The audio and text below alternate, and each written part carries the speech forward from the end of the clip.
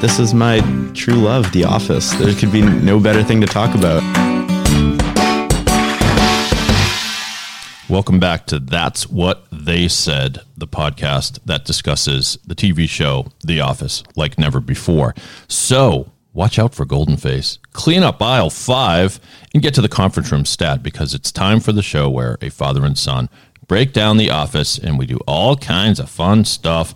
And we are counting down the top 10 episodes of The Office. Eva, and Griff, would you like to recap so people know where we are in the countdown? All right. Let me just do that again because my notification.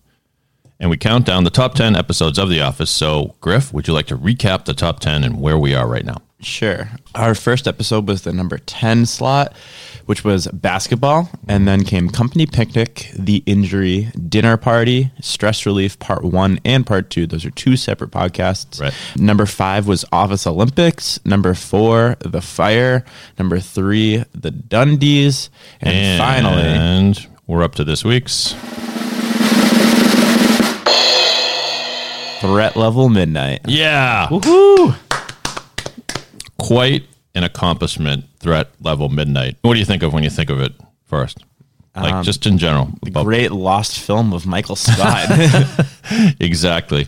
So I will read the synopsis of this episode. I think we've both been really looking forward to getting to this. Yes. So this is one of, obviously it's our second favorite of all time, but it's got we got a spot. Yeah, it's also Midnight. It's also the most complex and probably ambitious episode, would you say? Agreed. Or it's a movie within a movie. It's all kinds of stuff. It's the 17th episode of the 7th season, originally aired February 17th, 2011. Written by B.J. Novak and Tucker Gates. B.J. Novak, of course, plays Ryan the Temp. So, in Threat Level Midnight, Michael Scott screens his action film, Threat Level Midnight, to The Office after 10 years of writing, shooting, reshooting, and editing. The film's characters are played by people who have either worked at Dunder Mifflin in the past or those who Michael has interacted with over the last few years.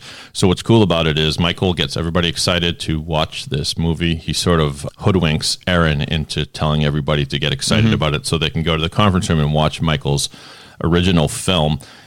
The episode consists of moments from Michael's silly self-made film and then reactions from the people in the office. So you kind of get both. And let's see.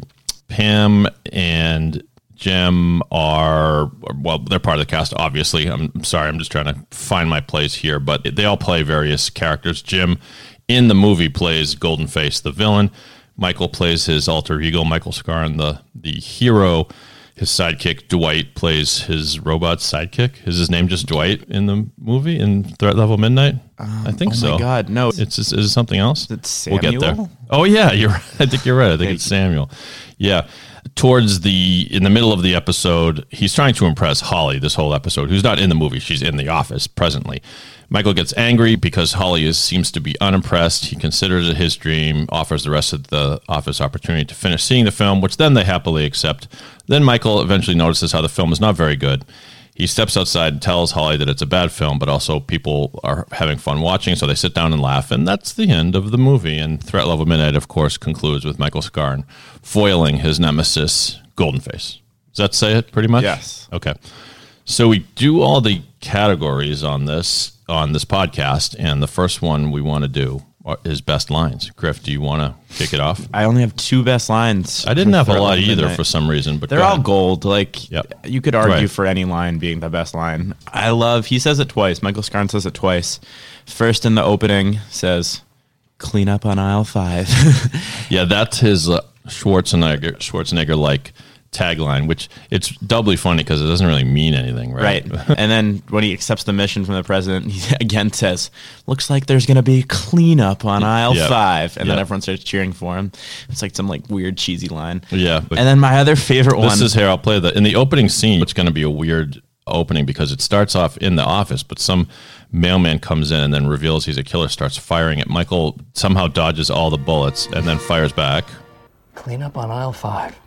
And that's how Threat Level Midnight begins.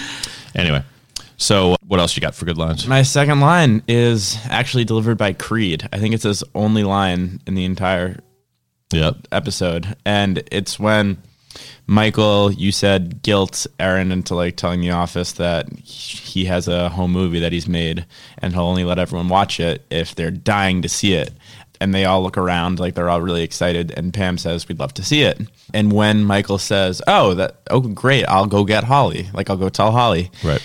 Pam stands up and she delivers like this whole spiel. Like, we have to be sensitive of his feelings. Right. Like, remember what happened last time. Right. And then she said, we'll have like a pure fun day. And then Creed looks at her and just says, thanks, Mom. Yeah.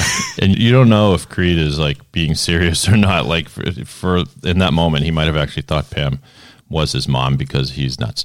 I had cleanup on aisle 5 too, because how could you not? I had the line where, and we're going to get into this scene because it's a mysterious scene, but Jan, Michael's former flame, Jan, plays a jazz singer named Jasmine Wins. They call me Jasmine. Right, who sings her name in the song for some reason. Very funny little bit, but for some reason, she has a secret to where the hostages that Michael are seeking are being hidden. She works for Goldenface. She works for Goldenface. She figures out a way, we'll get into this later, to secretly tell Michael where the hostages are, but then she gets instantly murdered by one of the Goldenface's henchmen. She falls down dead on Michael's piano. He's playing the piano, of course, in the jazz bar. Michael turns to the camera and just says, check, please. And he says it, and his voice is like hoarse almost. Like it looks like he has like, it sounds like he has a frog in the story. It's like, check, please. Check, please. Right.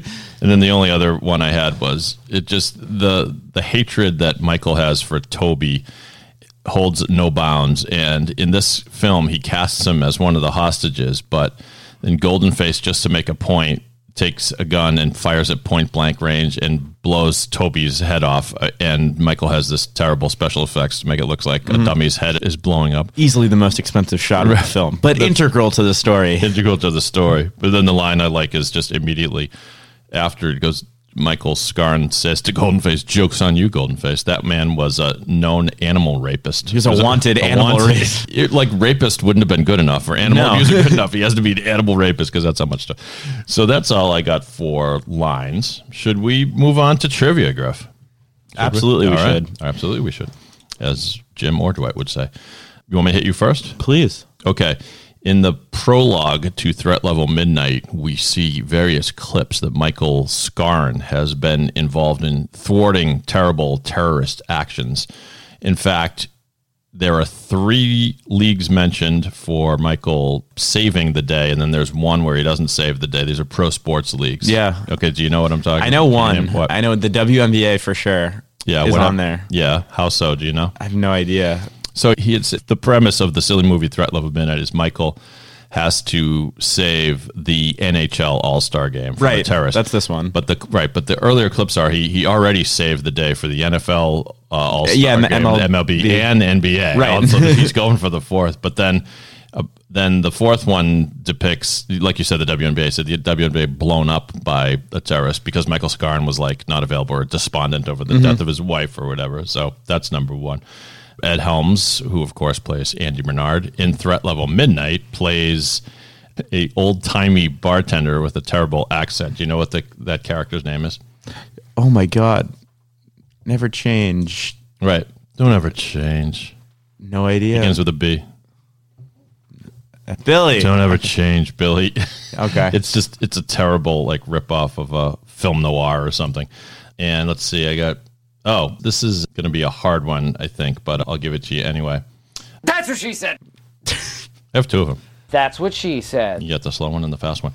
And the Griffin Yaz one. In 2018, wide receiver Trey Quinn caught his first touchdown pass ever for the Falcons, I believe. And after he caught the touchdown pass, he celebrated by doing what?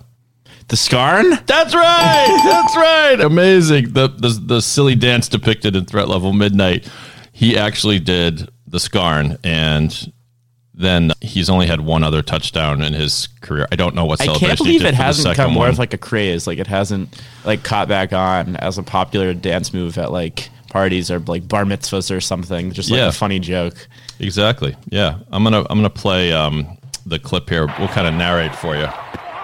McCoy, end zone pass, is caught. It's the Redskins. Redskins. There's Trey Quinn. Dump to the And he left. jumps to the left, shakes that thing, ties that yarn. That's how you do the scar. Wow. So you should Google it. Brought back. It was subtle, too. Like, it's not... Yeah, he did a shortened version of the scar. I don't know if he jumped to the left and jumped to the right, but how brilliant is that when The Office makes it into the NFL? That's funny. celebration? Yes, yeah. And the final trivia question I had for you is, in that bar scene, there are 4 office workers who are playing a bachelorette party. Can you name all 4 women? Meredith. Right. I'll name you from left to right, because Wow. Meredith's all the way on the left. Yep. Then's Phyllis. Then's Karen. That's right, Karen And then Philipelli. there's Angela. That's right. 4 for 4. Very good. I thought the weirdest inclusion there is Angela, because how do you talk Angela from accounting And into then being in a silly movie? In the deleted, like Yep. the extended scenes that we're gonna play for you later, but one of them is Angela like says something very like sexual to Vulgar, Michael. yeah. And it's like, how in the world did they get her to do that?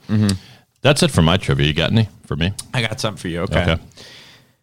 Can you name when they walk into the conference room to watch the movie, everyone's like lounging around eating popcorn. Can you name another time when popcorn is brought into the conference room?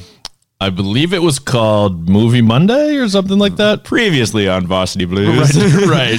You're absolutely right. And Kevin gets the...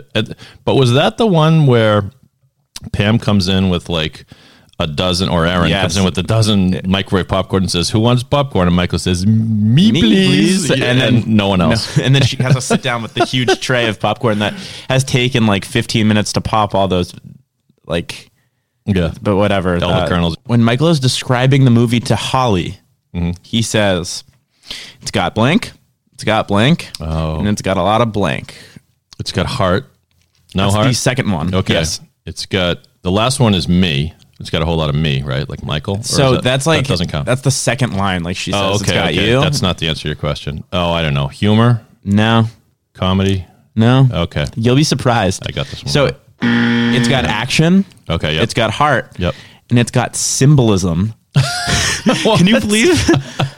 What? I can't think he of a legitimately movie with says that. less symbolism. That's funny. That's a good one, Griff.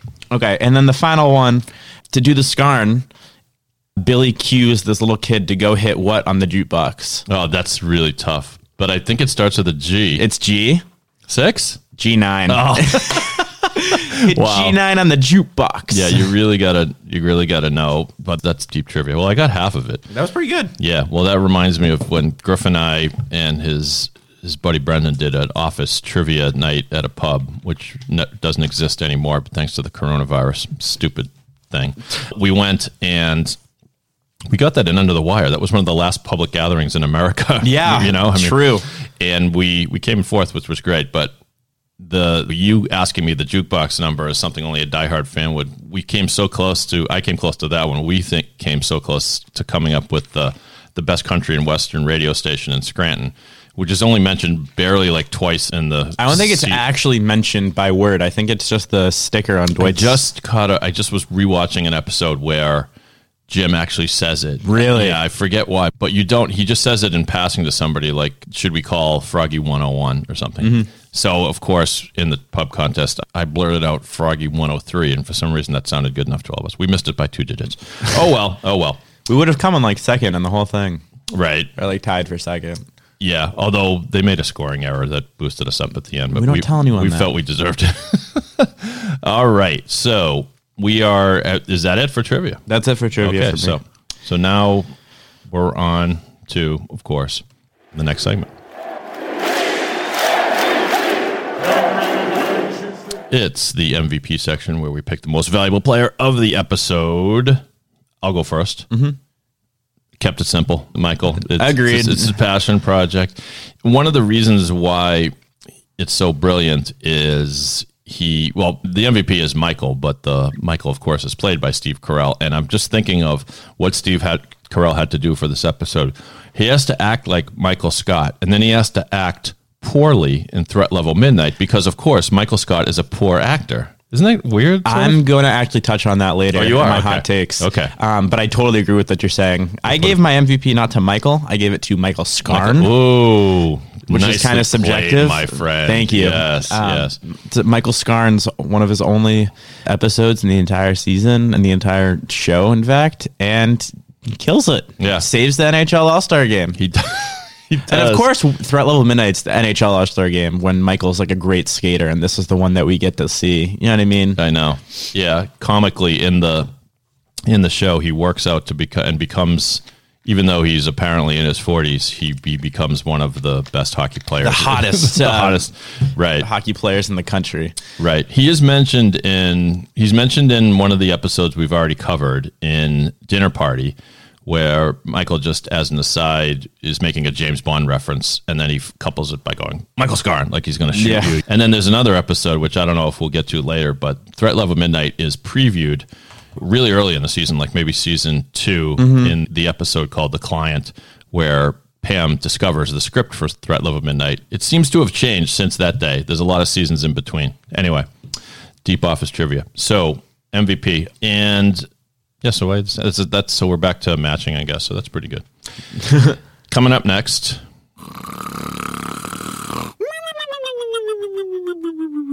It's the sleeper of the week. Why don't you go first? My sleeper is Andy Bernard. That's who I took. No way. Wow, yes. You gotta love it when we match. So I gave it to Andy, as in both Andy Bernard and Billy the bartender. because he has great scenes both inside the movie and out. One, the scene when he's the bartender is just hilarious. And then one of my favorite lines of the show, of the episode, is when they pause the movie, Michael stops the movie from playing because Jim is like cracking up, and then completely cans it because Holly cannot say what she liked about it. Right. And Andy says, some of us are really popping on screen. That's another reason why I gave it to him. Yeah, exactly. Let's listen to a little. So Andy Bernard as Jimmy the Billy the bartender.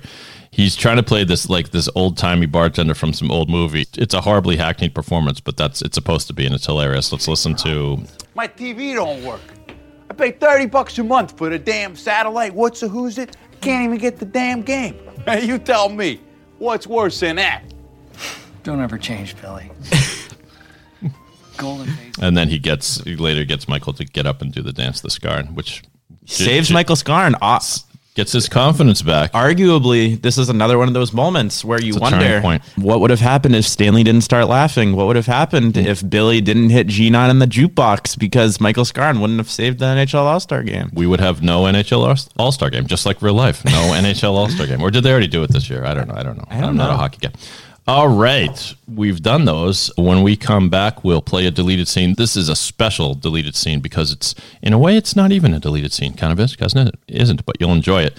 Right now, I want to tell you about pod617.com, the Boston Podcast Network. We produce this podcast and many others, typically out of our Westwood studio, but now working 100% remotely. You can record a podcast from the confines of your home. We'll send you out a free USB microphone, a quality one, too, if you want to get started and work with us and hire us to produce your podcast. Go to pod617.com for all the information. Now's the time to connect with your clients. They're at home. They're sitting there at home. They're waiting for you. They will listen to you if you speak. Pod617.com. Be part of the pod revolution. In pod, we trust. So do you want to explain to people, or should I, about what's weird about the delete? We went searching for deleted scenes and we found something different. There's no real deleted scenes video for this. What they do have, I think it's called like the extended version of Threat Level Midnight. On the web, it says full movie exclusive. Now, I don't know if this is put out by NBC or not, but I had written down among possible quibbles or shroots with for our podcast that there should be an actual just long version of Threat Level Midnight.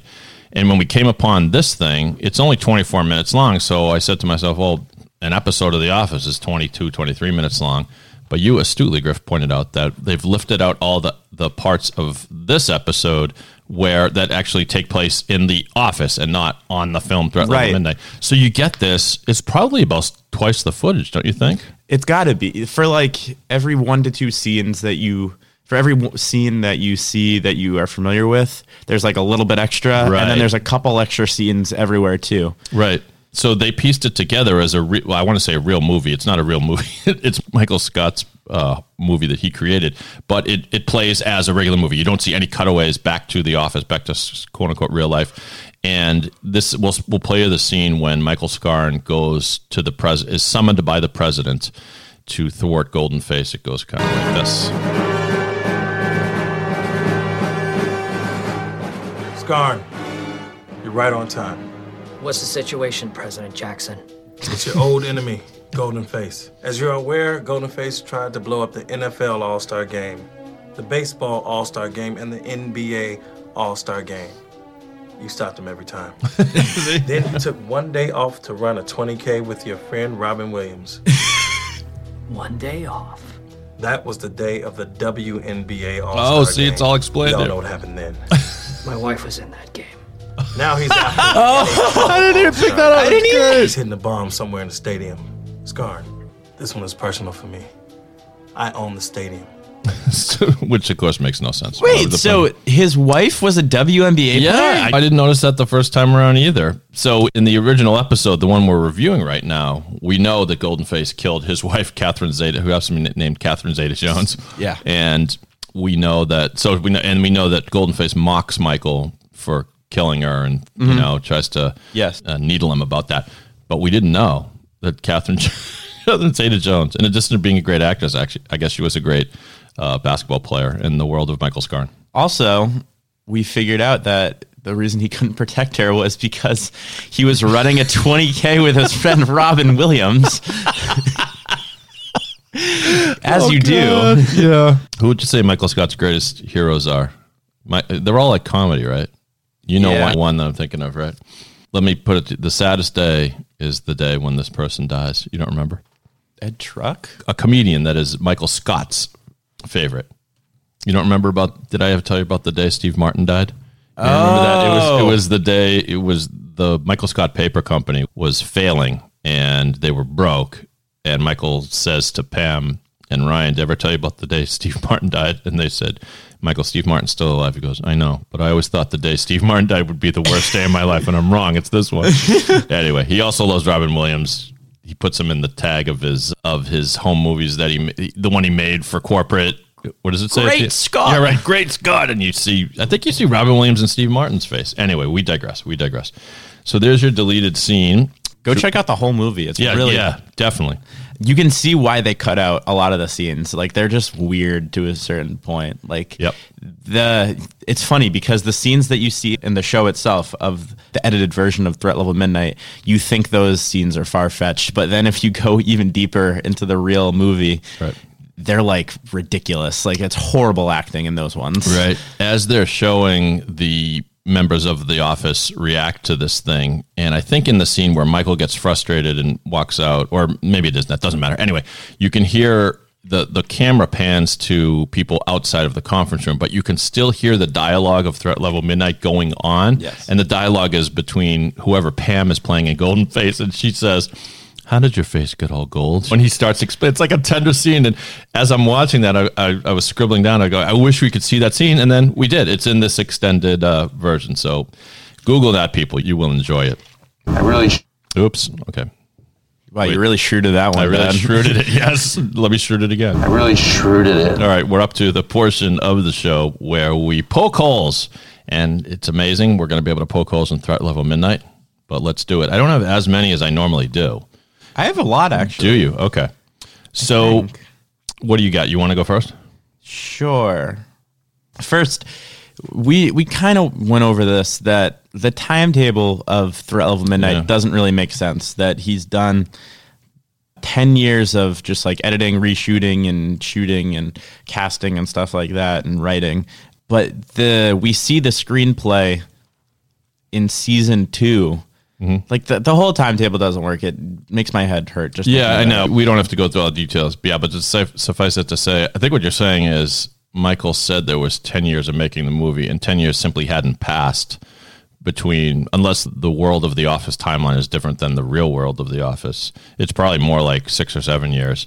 Yeah, so that's a good one. Okay. Another one is the scene when they're in the White House, presumably, but it's actually the conference room. You can tell it's the conference room based off the shape of the room and but behind Daryl in the back, there's a window. Mm-hmm. That window doesn't exist in the conference room. Mm-hmm. Really? And I'll take your word for it. Yeah. And inside the window, it's like a flowery field, which just isn't there because it's a wall. Mm-hmm. So it must be a fake window, but it looks like a real window to me. Mm-hmm. I don't know.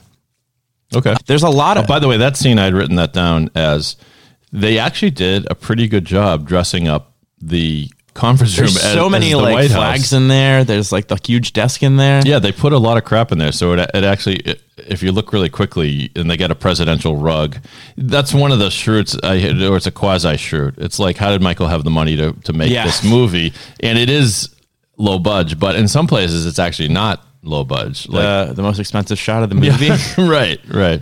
You go ahead, buddy. A lot of the movie itself has like stuff that doesn't make sense within it, but I feel like you can't point that out as shooting it just because that's Michael's poor movie making skills. Exactly. Which is why I think we don't have as many shooting. Yeah, I think that's it. I went to write it down. I'm like, well, no, that's because Michael's an idiot and this is the movie he made. I have two more. One, so Michael says that they filmed the NHL All-Star game during an actual Scranton All-Star game, actual Scranton high school game. Like playoff game or something. Playoff game when they had a perfect season. Right. And he says, and they say, oh, like, it's great. And he says, no, it's not great. Like, they got their whole season forfeited because I went on. Do you think that just having one spectator go on to the ice would like warrant an entire forfeiting of the season for a team? Yeah.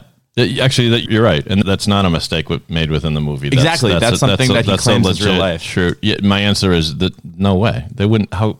Yeah, I think maybe you just get him off the ice and get on with the game. That's a good one. And then my last one is that this is just within the movie too, but I felt the need to point it out. Mm-hmm. Goldenface in the last scene has money in his hands in the briefcase, and he's like looking over it, and then the puck lands in his lap. The stadium never blew up, so the president never got the insurance money, so Goldenface never would have gotten paid. So how does he have all that money that presumably the president gave to him? That doesn't make sense. That's a good point. Yeah. Where did he get the money? Exactly. Yeah. Those are pretty good. Thanks. Those are pretty good. I just have, before I get to my shooting it, I have a picked up piece of trivia. Michael mentions to Holly all the things he's proud about, including this movie. And one of them is his HBO comedy special. Do you remember what it's called? Here I go again. That's right. Very good. Can you name what his book is? Somehow I Manage. Correct. And on the cover, which is mentioned in other episodes too, and on the cover it has Michael in a sport coat shrugging or something. Yeah, like Somehow I Manage. Like, it's wonderful, delicious cliche. And then you see it in Goodbye, Michael. He gives it to Daryl. Right. It's unfinished, but he gives it to him. Can you name what the first chapter is? It's something like, everybody likes the guy who always has gum. Who offers a stick of gum. That's the whole he's chapter. not wrong. No, he's right. He's right. I don't know if that's genius, but I don't know if it warrants a book. But. Right, exactly. All right, here are my shooting it's. One is, it's more of a quasi-shroot, but bad choice to have Jim dress up in total spandex as Goldenface to try to be the assassin on the ice, because first of all, he looked like John Krasinski's like a good-looking dude. He's like people love him. Didn't he look horribly dorky in that? Like maybe that was the point, but like it was a weird choice. And then when he goes to throw the gun at Michael Scarn, he throws like a girl. I'm sorry, there's no other way to put it. Like he just flips it out there very strangely. And I get that it's Michael's bad movie making, but I don't know why you needed that. Anyway, this might be something you can answer, but when Goldenface is that the scene I'm talking about where in incredible fashion, Michael has a chance to be on the U.S. Olympic speed skating team and competing with Goldenface and some character played by Oscar. So during that scene, we had already seen Goldenface capture the hostages. So who's watching the hostages while Goldenface is racing? And it's like days. He's like, Michael Scarn has trained like months for this. Exactly. So the hostages are just under the stadium for months as you wait for the All-Star game. Yeah, something didn't add up unless it was a flashback, but we're never told it's a flashback. So that's a little bit of time problem. Another thing like that is that they have this whole shooting gun scene right on the ice as Oscar and Ryan are presumably watching, but I know. they never comment on it at all. No, they just award. Ryan just gives the award to These two Oscar. guys are shooting at each I know, other that's a point good one. blank. Again, that's a beef with Threat Level Midnight, I guess, not so much The Office. So that was one other one I had, and maybe my final one. I don't know. There's something weird about the shot kind of early in the episode where Michael says, we tried to do an early screening, but it didn't go well. And Jim and Pam in a talking head off in the conference room, they say, we thought it was a comedy. And Everything pointed to it being everything a comedy. pointed to it being a comedy. But in that shot, you see only the permanent members of the cast. There's something too convenient about it. And where was he in the progress of shooting it that he showed that? I don't know. It's I actually thought that I was thinking about that scene because they were all wearing different clothes in that scene. Right. It was supposed to be years earlier, but I don't know how many. Is it possible they recorded that just like one day in the office? And then they said, "Oh, we're just going to have you guys sit here. We're going to record you laughing at this movie, at this TV screen, and Michael's going to butt out begrudgingly and take the movie with you." And then, do you think that was like I know I'm going deep into this, but like if that happened to me as an actor, I would have thought it'd be like a big thing. Like, when are we going to see that like scene that we recorded like years ago? Oh, I would presume that they shot it during the production of Threat Level Midnight. They just had them change costumes, right? But if they did it before, it'd be funny because you could also see if their clothes match with like a different episode of The Office. Yeah. I don't know. I'm diving deep here. I know. Yeah, you're right. Imagination for this. In theory, there should be another episode where they're wearing those clothes. Maybe there are. Maybe there is. That's interesting. But the other thing with this is it brings back the former members of the cast that have departed, like Karen Filippelli and Jan. Right. And is there another one? I forget. Well, Pam's mom is in the That's movie. the other one. Yeah, that's what makes Threat Level Midnight so much fun. It's the home movie, Michael Scott. My last shooting it is just it's a real nitpick, but they turn the conference room into the Oval Office. They turn the warehouse apparently into the jazz bar, the Funky Cat. I seem to think that's because it looked a little bit like the warehouse looked in the episode called Casino Night. But where did they shoot the bar scene? Like, I want to know how Michael. It's not the same bar as in the finale that Kevin buys, right? So it's just completely different. It doesn't look like Poor Richards, really. So how did Michael have the money to rent an entire bar? No to idea. Shoot that scene, and it was like nice. If you look in the seats in the back, they're like leather like seating. It's not a crummy bar that he just like went in for $50. Like, it's a nice place. And you have to rent the whole thing out. Exactly. All right, that's it for shooting it. All right. You got another one or no? No, that's it for me. Okay.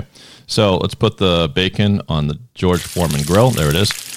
And watch out for your foot. And it's time for the George Foreman grill hot take of the week. Griff? My hot take, going back to when you said Michael was so good in this episode because he like dumbed down his acting from Michael Scarn.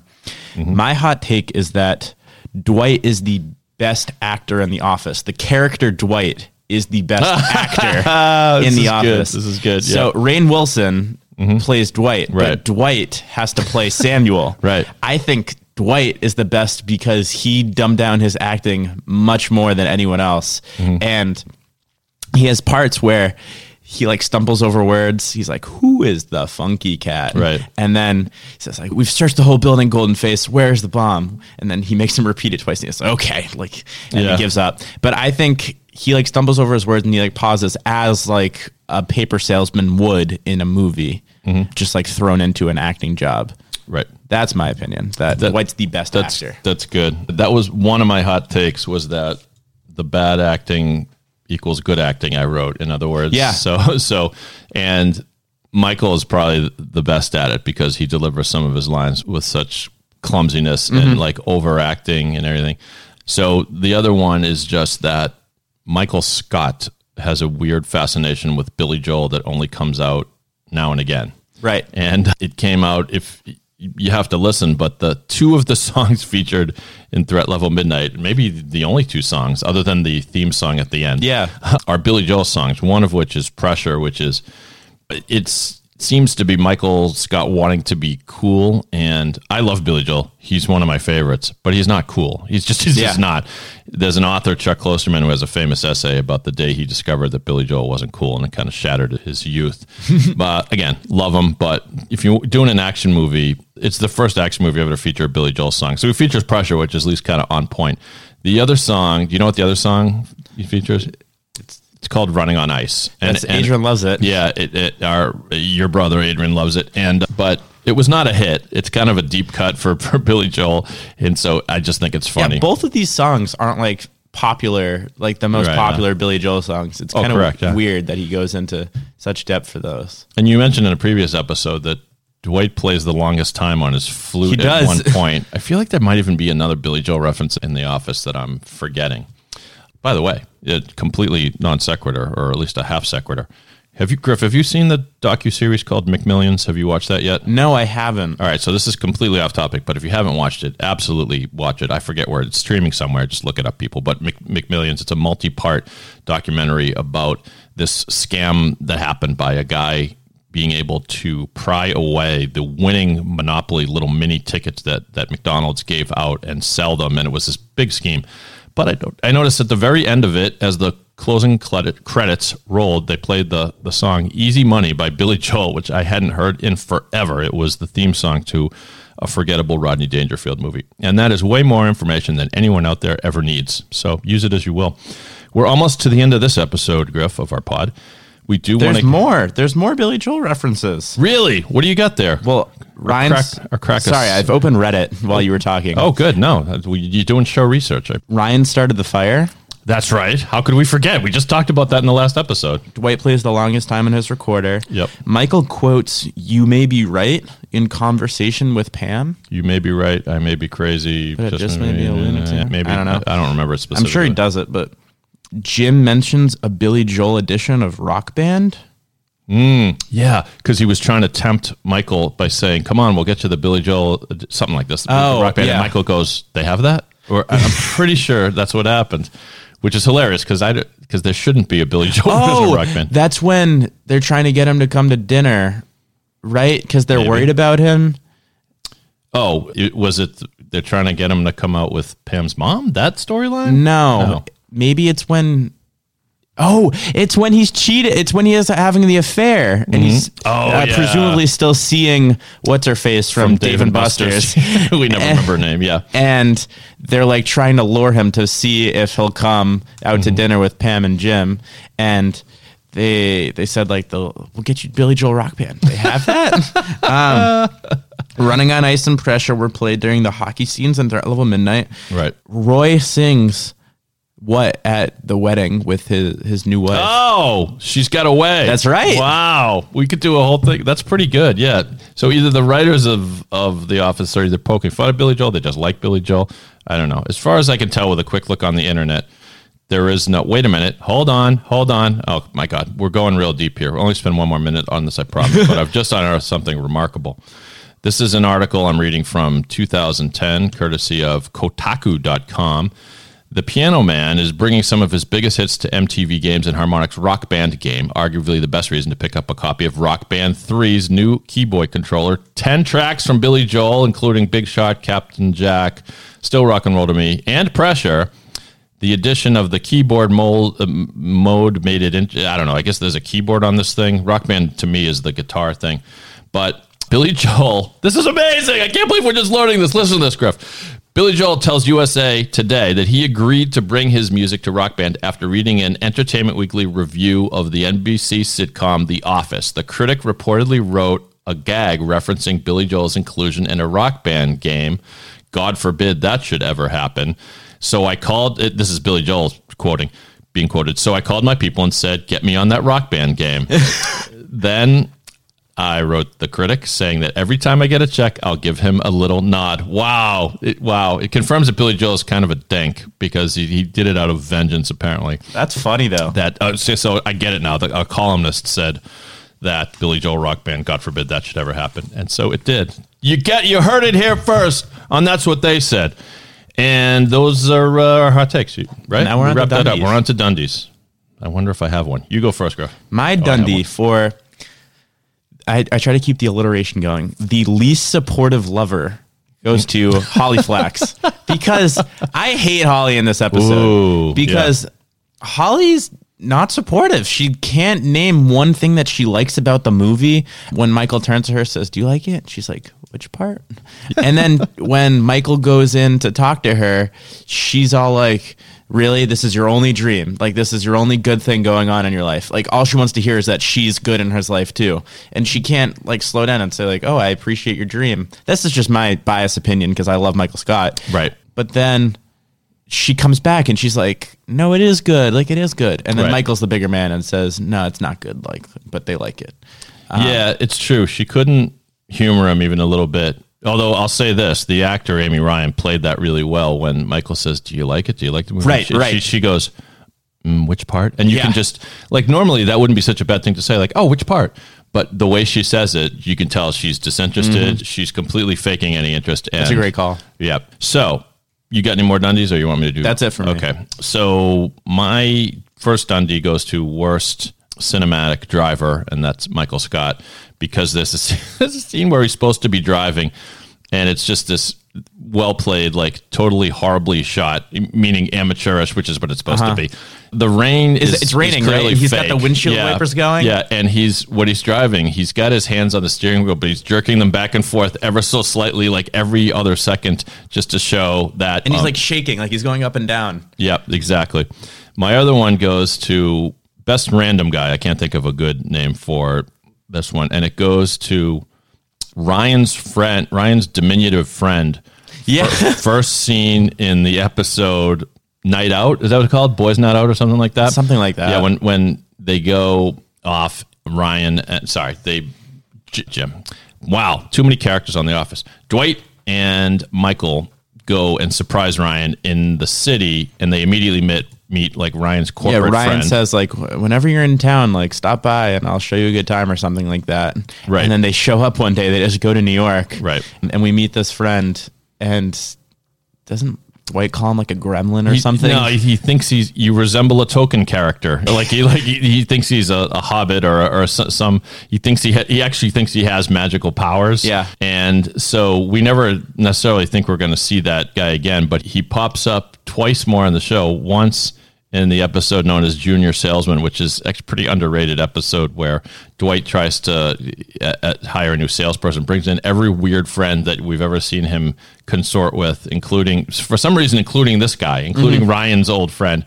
And then Ryan's little strange friend is also in this episode as a henchman and plays it perfectly because he's the kind of person you would see in like James Bond or Austin Powers for that matter, like a mini-me type.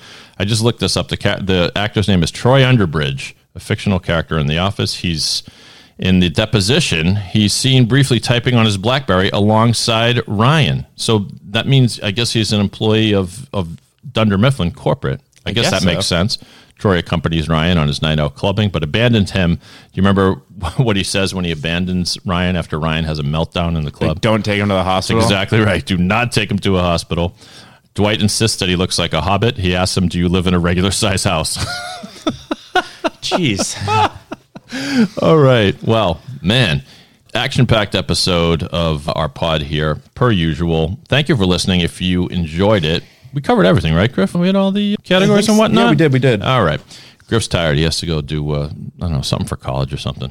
And we thank you. Share it. Hit share. Something you like. The Office never departs from the news. As we record this, John Krasinski just sent something out as a feel-good message during the coronavirus quarantine era that we live in. And did you see this yet, Griff? With Steve Carell. Yeah, so he invited Steve Carell on this kind of fake news show, but very sweet. They recounted some memories, favorite Office memories. So The Office is for the fan of The Office, tell them about That's What They Said, a production of pod617.com, the Boston Podcast Network. We are down to now, mind you, folks, one episode remains for our top 10, but that doesn't necessarily mean That's What They Said is going away. We may take a different tack, right? Or we might get bored and blow it off. But no, we'll probably find a different way to analyze The Office. I hope you enjoy all the episodes. Go back and listen to them. And so, on behalf of Griff, my name is Dave. And Griff, why don't you pose some questions for our audience as we depart? I'll ask everyone, why is it always the All-Star Games? Who is the funky cat? And why does he have a golden face? Why? Because that's what they said! That's what they said!